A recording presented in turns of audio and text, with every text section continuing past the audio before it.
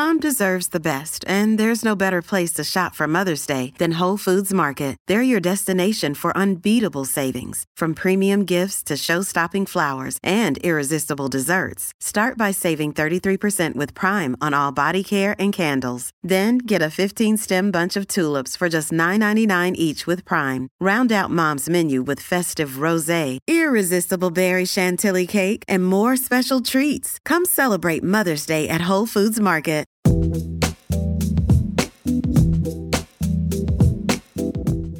Hello and welcome to Scran, the podcast passionate about the Scottish food and drink scene. I'm your host, Rosalind Erskine, and on this episode I find out more about the Scotch Malt Whisky Society, its history and a recent global tasting event. December 1992, I walked up those steps for the first time in my life and picked up all my stuff and my invitation letter signed by Pip Hills.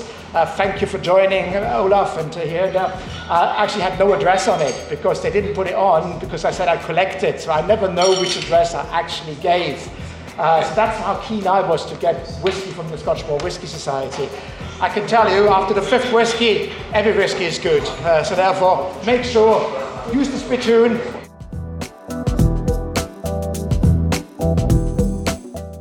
That's Olaf, one of the Scotch Malt Whisky Society's members, who was leading a tasting session for a group of his very fortunate peers who recently came to Edinburgh from all across the world, courtesy of the Scotch Malt Whisky Society, to celebrate whisky, to help choose their bottlings for this year and to mark the 40th anniversary of the founding of the Society by Pip Hills. I'm delighted to say I had the opportunity to sit down with Pip, this wonderful raconteur, and hear from him just how the Society came about, the challenges and triumphs he faced over the years, and what he thinks of the industry today. The practice of a lot of people of buying whisky casks as an investment, I find perfectly deplorable. I think the essence of Scotch whisky is that people should enjoy it and have a great time, and it's about the expansiveness of human nature. And nothing could be less expansive than grubby people buying casks merely so that they can get a bit richer than they are at the moment. First up, I chatted to Andrew Dane, the new CEO of the Society, about what was going on and the celebrations that are taking place. You'll also hear from some of the lucky members who won a trip to be part of the whisky tasting that will inform the next bottling the Society undertakes. I'm now joined by Andrew Dane, who's the CEO of the Scotch Malt Whisky Society. Hi, Andrew. Hello, how are you today? Good, how are you? Very good, thank you. Enjoying a day with members from around the world, enjoying some great whiskies. Okay, so could you just tell us a little bit about what's going on today? Absolutely. So it's a chance for members who have been successful as part of our campaign around the world to come and join us to be part of a tasting experience. So our casks are all selected and go through a tasting panel experience before they're bottled and released to members around the world. Well, this is a chance for our members to be a direct part of that story. So they're here experiencing it like members of the tasting panel, trying a range of whiskies and saying what they think of it. And then eventually that will be bottled for a member's release, is that right? That's correct. So as part of our gathering, which is our annual birthday celebration in September of each year, these bottles will be released to those members around the world as special releases with history and tasting notes chosen by members themselves. It's the 40th anniversary this year, so what are the plans? So since the Society was founded in 1983, we've been bringing great whiskies to the world, and that's what this year is all about. So today's campaign is a chance to get members to be part of that and make the September gathering a real special event. Alongside that, we've got some fantastic products being released. So not sure how many of these I'm allowed to talk about, but some real special treats, including a 40-year-old whisky to come out later this year. As well as that, we've got some brilliant campaigns and ideas of ways to engage with what's now over 37,000 members around the world and make them feel like part of one community. So that is a key part of what the Scotch Malt Whisky Society is about. It's both the wonderful whisky and the members' experiences and them enjoying it together. So our 40th year is about combining those two on a grand scale. So that's what you'll see throughout the year. We're making the most of our 40th year. So it's not just one little bang, it's a whole year of celebration. As you should. Not every day you turn 40. Indeed. So we were really making the most of it. And first out the bat is a product called the Maverick. It captures the fact that when the society was founded 40 years ago, it was a real maverick attitude by Pip Hills, the founder, who's here with us today, who wanted to take an unconventional approach. And we've continued to do that for 40 years. And this bottle is a celebration of that element of the society. So that's the first up. Well, thank you very much for your time and happy birthday to the society, and we hope you have a great year. Thank you very much. I'm sure we will, and I hope the members enjoy it too.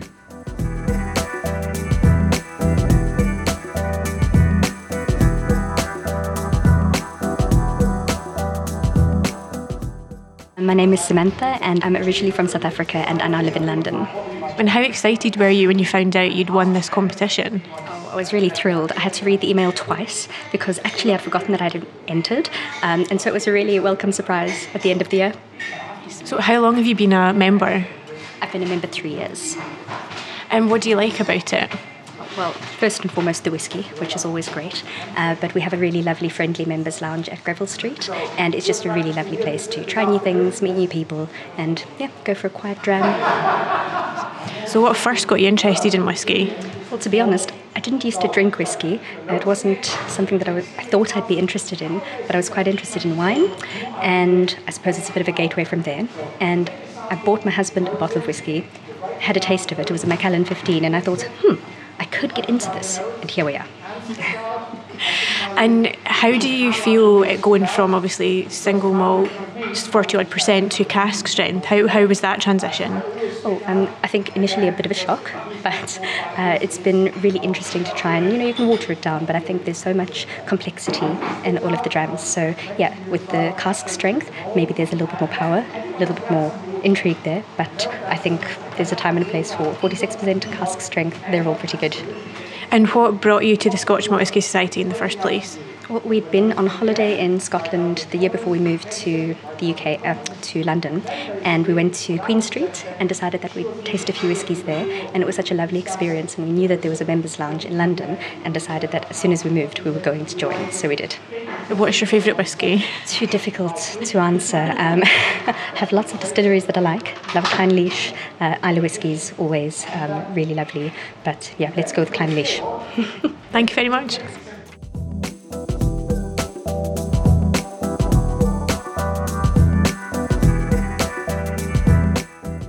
Andrew Bissum, Southern California. How did you feel when you found out you'd won this competition? To be honest, surprised, and then also wondering if this was legit. So how did you get into whiskey? Believe it or not, my daughter. My daughter lives in New York, and she had gotten into whiskey before I did, and she introduced me to it maybe about 10 years ago. And do you have a favourite distillery or kind of expression?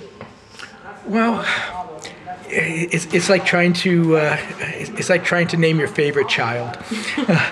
A lot of it depends on the mood I'm in. I mean, I love single malts. I also bourbons, rye, international whiskeys. I'm a fan of all of the brown spirits. And what do you enjoy about this society? Everything. It's really spoiled me. It's the best single malt whiskey I've had. I mean, the fact that it's cask strength, it's non-chill filter. It introduces me to a lot of distilleries that I would not normally have an opportunity. A lot of distilleries, are distilled just for blends. So it's introduced me to a lot of distilleries I'd never heard of before, and I wouldn't ordinarily have an opportunity. Can you tell us a bit about the events that you went to in America? They're a lot of fun. They have them at a restaurant, usually at a place called the Tam O'Shanter in Los Angeles. And they'll do samplings or tastings of 6 different whiskeys, plus a welcome sample. So you can imagine what that's like. I make sure I never drive when I'm going there. I Uber, and it's a great way to try them, to taste them before I make a purchase. It's also a great way to meet other fans of whiskey, people from all over Southern California. And have you travelled to distilleries in Scotland quite a bit? I have on this trip. We got in early and stayed in 3 days in Glasgow, and then we traveled up to Islay, visited quite a few distilleries on Islay, and then from there we made our way to Speyside, a few more distilleries, and now here. So, and not just in Scotland. My wife and I, when we travel, if there's a distillery, we'll try to visit it. I mean, in October, we were in Reykjavik, and there's a distillery there. A few years ago, we were in a distillery, Milk and Honey, in Tel Aviv. Areas that you would not normally think of as makers of whiskey. Well, thank you very much. Well, thank you.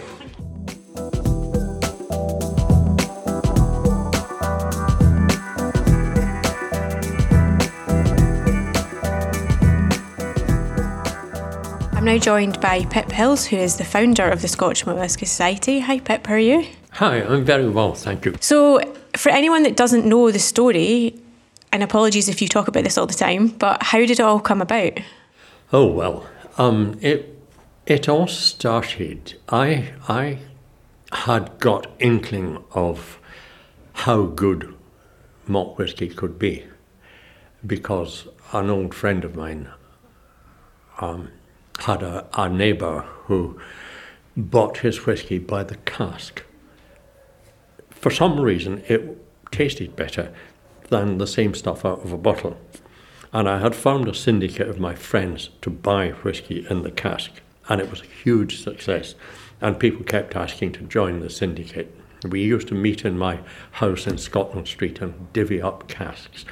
And there was clearly a demand for whisky in this curious condition, because it simply tasted better than the same stuff out of a proprietary bottle. And the demand was such that I said to the members of the syndicate, look guys, there has got to be a market for this. If we were to make this available to the public, we wouldn't need to advertise or anything like that. We just have to let people know that we had it, and they would come flocking, as they are already flocking. And it turned out there were two main reasons why the whisky tasted so good. Because we were taking it at full strength, which is about 60% alcohol. Whisky is generally sold at 40% by volume. Because we were taking it and diluting it in the glass before we drank it, it meant that it didn't have to be chill filtered, which is a process which the whisky industry generally uses to make sure there is no cloudiness in the bottle, which also removes some of the flavour. And it's a long story, but all my friends said, well, if you can figure out a way to do it, then we'll all chip in as part of a company. So I applied to the Registrar of Companies for a company whose title was the Scotch Malt Whisky Society Limited. And the registrar, after making one or two inquiries, saying, why should you get such a grand title? And I said, well, we are a malt whisky society because my pals all meet in my house, and to the best of my knowledge there isn't another one. So, and the registrar said, fair enough, and let us have the rather grand title. So what we did was we bought 4 casks of whisky. We found our company and we each chipped in some cash, not a lot of cash for the capital. And we bought 4 casks of whisky, and we bottled the whisky, and we bottled it all at full strength without chill filtering it. And we simply let it be known that we had this stuff. And people came to our door and said, please, can we get it? And they gave drams to their friends, and the friends all said, this is absolutely wonderful stuff. Where can we get some? And they would say, well, you've got to get it from this outfit down in Leith.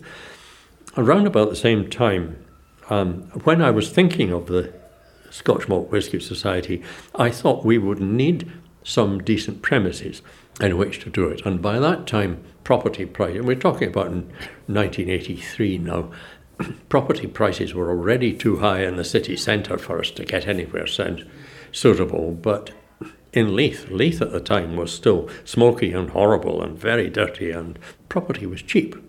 But I'd always admired what was one of the grandest wine warehouses in Leith, which was the Vault. And I knew nothing about it, except that it was very grand with a high wall round the front of it. So I walked up the steps outside, which you came up, and asked for, the receptionist said, what could you do for me? And I said, well, I'm looking for a building. And she said, you better speak to one of our directors, and brought a very nice man called John Walters. And he said, what could he do for me? And I said, well, I've got this idea for a whisky company, and I'm looking for a really nice building to do it in. And this would suit me fine. You wouldn't think of selling it, would you? And he said, well, you've certainly chosen an opportune moment, because this company, which is the oldest wine merchants in Scotland, J.G. Thompson and Company, had been in existence since 1705. We're moving out to modern premises, which will be much more convenient. And he said, and I'm sure if you made the directors a sensible offer, they would be happy to sell it to you. So I got together some more of my chums. 5 of us came together and put up £10,000 apiece and bought the whole thing for £50,000. It turned out to be a disastrous speculation, because restoring a 4-storey ancient wine warehouse was a very, very expensive matter. However, we established the Scotch Malt Whisky Society there in 1983, and it's been here ever since. And at the time, I mean, obviously things have changed drastically. When it comes to buying casks at the time, was that quite straightforward? Because you sort of... Oh, it was unheard of. Yeah. The public didn't buy whisky casks. Nobody'd ever heard of anybody doing that. It had been reasonably common practice 100 or 150 years ago, but was not in 1983. Yeah. So was it as simple as you had money and you went to distillery and said, can I buy a cask? And they were like, yeah, sure. Yeah. Well, the thing is, the Scotch whisky industry, which tends to go on a cycle of prosperity and recession, and it was in recession at the time. The 1980s were a very bad time for the Scotch whisky industry. Sales were falling. Nobody knew what to do about it. There were no new ideas. It was very, very boring. Everybody thought Scotch whisky was really boring, not in the least interesting. And so people were stopping drinking it.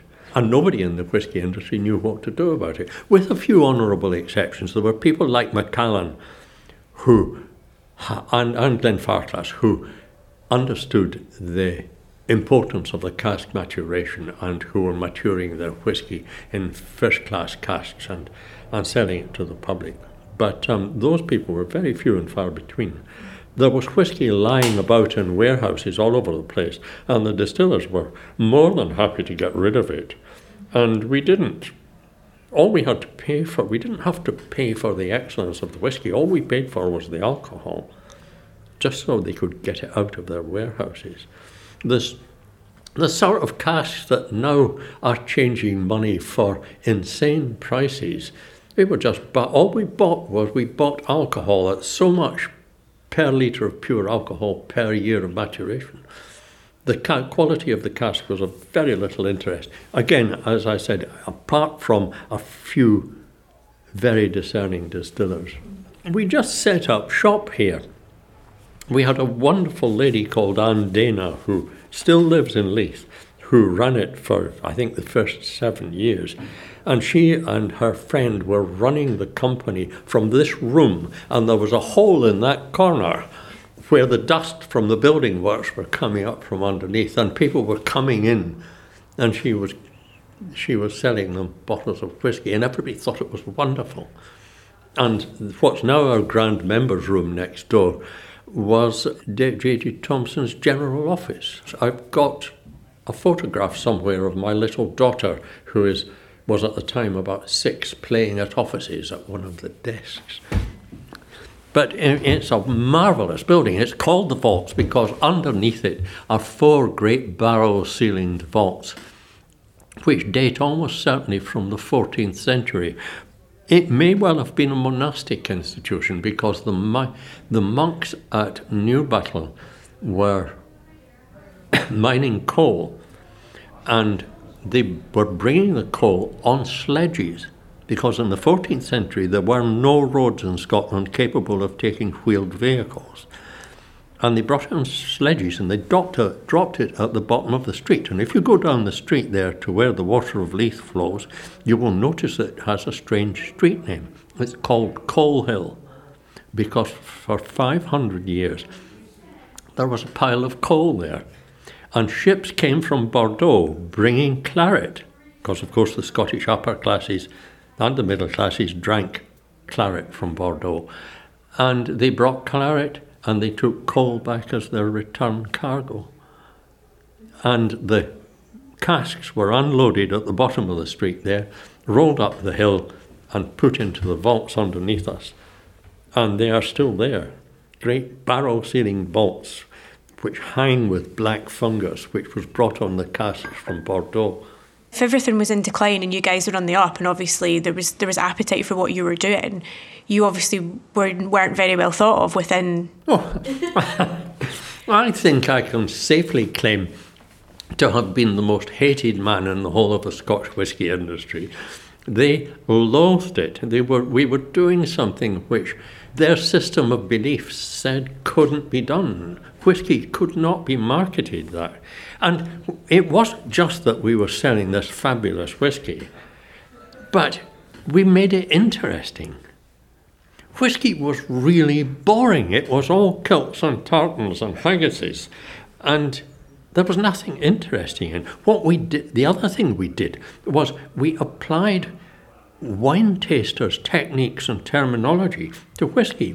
And possibly the most revolutionary thing of all was that we said, look, this stuff is full of exotic flavour, and ordinary people are perfectly well equipped to discern this flavour. Then whisky blending and so on was thought to be some mysterious arcane process that only the initiated could have any entry to. And the public was not encouraged to take an interest. The marketing was all in terms of whisky brands, and the less the public knew about what went into them, the better. And we were saying, look, it's actually interesting. There are techniques that anyone can acquire, and once you've acquired them, you will find that this is wonderful stuff. It's not boring at all. And also we did it with a certain panache. We had a whole lot of fun doing it, and curiously it was my sister, who's a very smart lady, my younger sister. She's old now, like me, but it was just a few weeks ago we were talking about it, and she said, yeah, she said, what you did was to make whisky cool. At a time when it just wasn't cool. I mean, a more uncool thing than whisky 40 years, it was very hard to imagine. It was the sort of thing that old men drank in golf clubs. I've nothing against golf clubs. I'm sure they're perfectly respectable places. Golf clubs are not what you would think of as in terms of Paul Newman or something like that. And when we took it to the United States, the Americans understood instantly. They latched onto the idea very quickly, because whisky had long been big in the US, and they just took to it in a big way. And what do you think about the industry now? Because obviously it's in a huge, boom, and it is cool again, and there's more and more people involved in whisky in terms of like drinking it, and it's obviously gone global, and people buying casks, and so what are your thoughts of things today? Oh well, it depends on which bit you're talking about. The practice of a lot of people of buying whisky casks as an investment, I find perfectly deplorable. I think the essence of Scotch whisky is that people should enjoy it and have a great time. And it's about the expansiveness of human nature. And nothing could be less expansive than grubby people buying casks merely so that they can get a bit richer than they are at the moment. Anyway, I think it's a typical bubble, a commercial bubble, and I think it will eventually go bust. So I think quite a lot of people are going to be disappointed. Having said that, I think developments in the Scotch whisky industry have been hugely for the better in the last 20 years or so. And I don't think we're being immodest when I say that a great many of the ways in which the industry has improved has been by copying the things that we were hated for doing in the 1980s. Before we sat down, you said there's a link from the Scotsman to the Scotch Malt Whisky Society, so can you tell us about that? Oh, yes, yeah. One of the things I would say about what we do is there is no hype about this.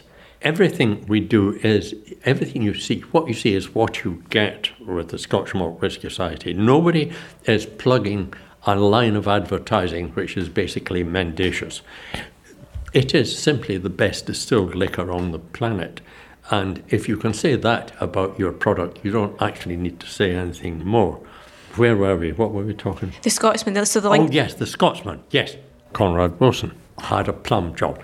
He was the Scotsman's food, wine and theatre correspondent. So he spent his time having nice lunches and going to the theatre, which he loved. Sorry, not theatre, music correspondent. Conrad rang me up and said, "Pip, this is Conrad. What's all this about whisky in Leith?" And I said, "Well, why don't you come and see?" So Conrad came up the stairs, came in here. So I explained the whole thing. And we were only, I think, a few months or at most a year or so old by that time. But it was going like a circus. And the building works were still going on. So I explained the whole thing to him. And he said, "That's great." And I gave him 1 or 2 drams, and he said, "Even better, this is wonderful stuff. This is as good as you say it is." Now, besides being the Scotsman's food, wine and musical correspondent, he had a bunch of his pals, all journalists on the Scotsman, and they were the Scotsman's wine tasting team. And what they would do is once a month or so, they would get people to give them lots of wine for free, and they would taste the wine, and they would give it marks out of 100. Then Conrad would write it up for the Saturday Scotsman. If you look back through the paper's archives in 1983 or 84, so Conrad said, how would it be if I was to bring my wine tasting team along and we try your whisky? So I said, fine. So the guys all came along and they sat round the table here, and I poured them out drams, and they tasted the drams. Now, they had made a practice of awarding the wines points out of 100. And the highest they had ever awarded anything was, I think, a Chateau Talbot, quite an old Chateau Talbot, of which they had given 83 out of 100. So I let them taste our first 4 whiskies. They were Glenfarclas, Glenlivet, Bowmore and Highland Park. The Highland Park, they awarded 99 points out of 100 on the ground that this was the best imaginable liquor, and they would have given it 100, but they felt they had to keep.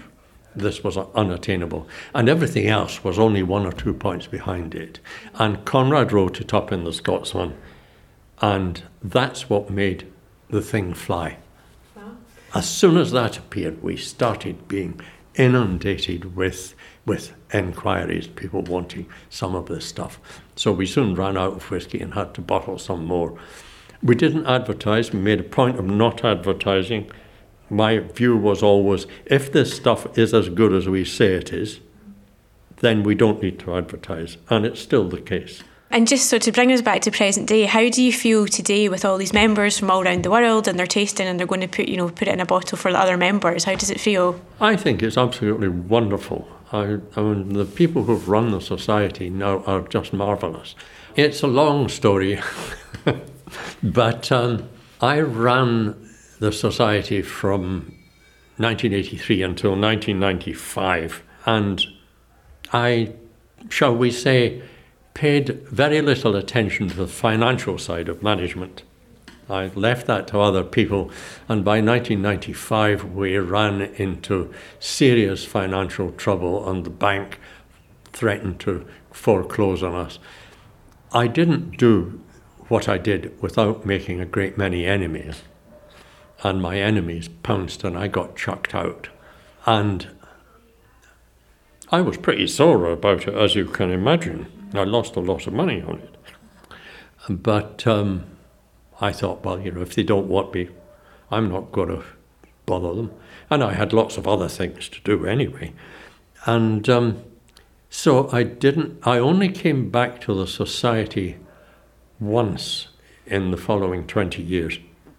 I came up the stairs and there was a doorman, because there had always been a divergence on the board of the society. There were people like me who wanted to drink really good liquor and have a lot of fun, and there were people who wanted status. And being a director of a whisky company was a high status occupation among the sort of people who frequent golf clubs. And my enemies pounced and I got chucked out. And when I went back after about 10 years, I was admittedly looking scruffy, and there was a chap at the door in a uniform. And what these guys had wanted was to make it like a London gentleman's club. Now, if I'd wanted to be a member of a gentleman's club, I'd have joined the New Club or the Arts Club. I'd have had no shortage of people to propose me, but I've always liked pubs better than that sort of club. And this chap said, who was I? And I said, well, as far as I'm aware, I'm a member here. And he said, could he see my membership card? And I said, I don't have it with me. Oh, he said, the implication being that without a card I wouldn't get in. I said, but I can tell you what my membership number is. Oh, he said, suspiciously, what's that? And I said, 1. And he was a bit taken aback by this, and went off and said, I fetched somebody from the management, and they were terribly embarrassed. And it was a bit like a gentleman's club, and my friend said, it's not any fun anymore. And it was a few years ago that I got a telephone call from Richard Goslin, who runs the Society's newsletter, explaining that the Society was rather different and it had changed hands, and would I consider coming back to it. I said, well, I'm happy to talk to you. So he came up to Montrose, where I live, and we talked. And I thought he was a really nice guy. I liked him a lot, still do. And he invited me to come back, and I came back to find that it had changed out of recognition.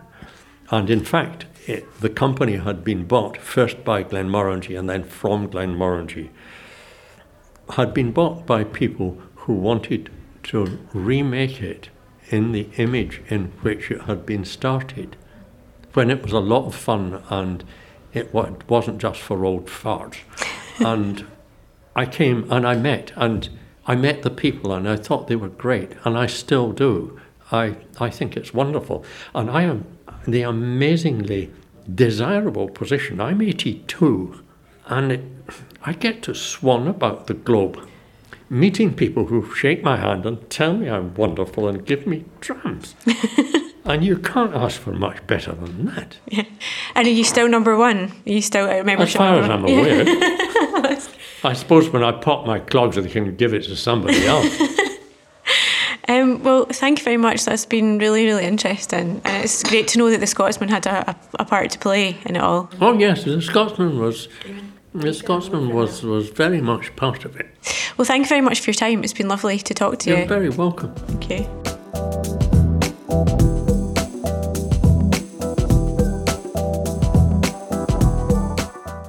My name is Suryakiran Bonta. I'm coming from Sweden. So it's actually something very interesting that's happening. We are actually nosing a few whiskies and seeing how the nose itself doesn't determine the end characteristics of the whiskey. For the annual gathering, which is actually a selection of bottlings across the globe, we're actually trying bottlings country-wise and selecting which of those bottlings perhaps could ultimately end up being bottled in the end. It's actually cask samples which could be bottled in the end. Yeah. And how long have you been a member at the Scottish Malt Whisky Society? I've been a member for the past 9 years. And what do you like about it? The best thing about them is that, they don't add anything into the whiskey. It is as pure as you get it from the cask. There's no color, it's not chill filtered, and there's no water added, so you can decide how much water you want to add.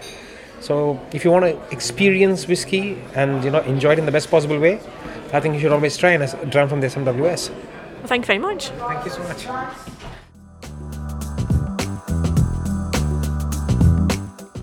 Thanks to my guests on this episode, and thanks to you too for listening.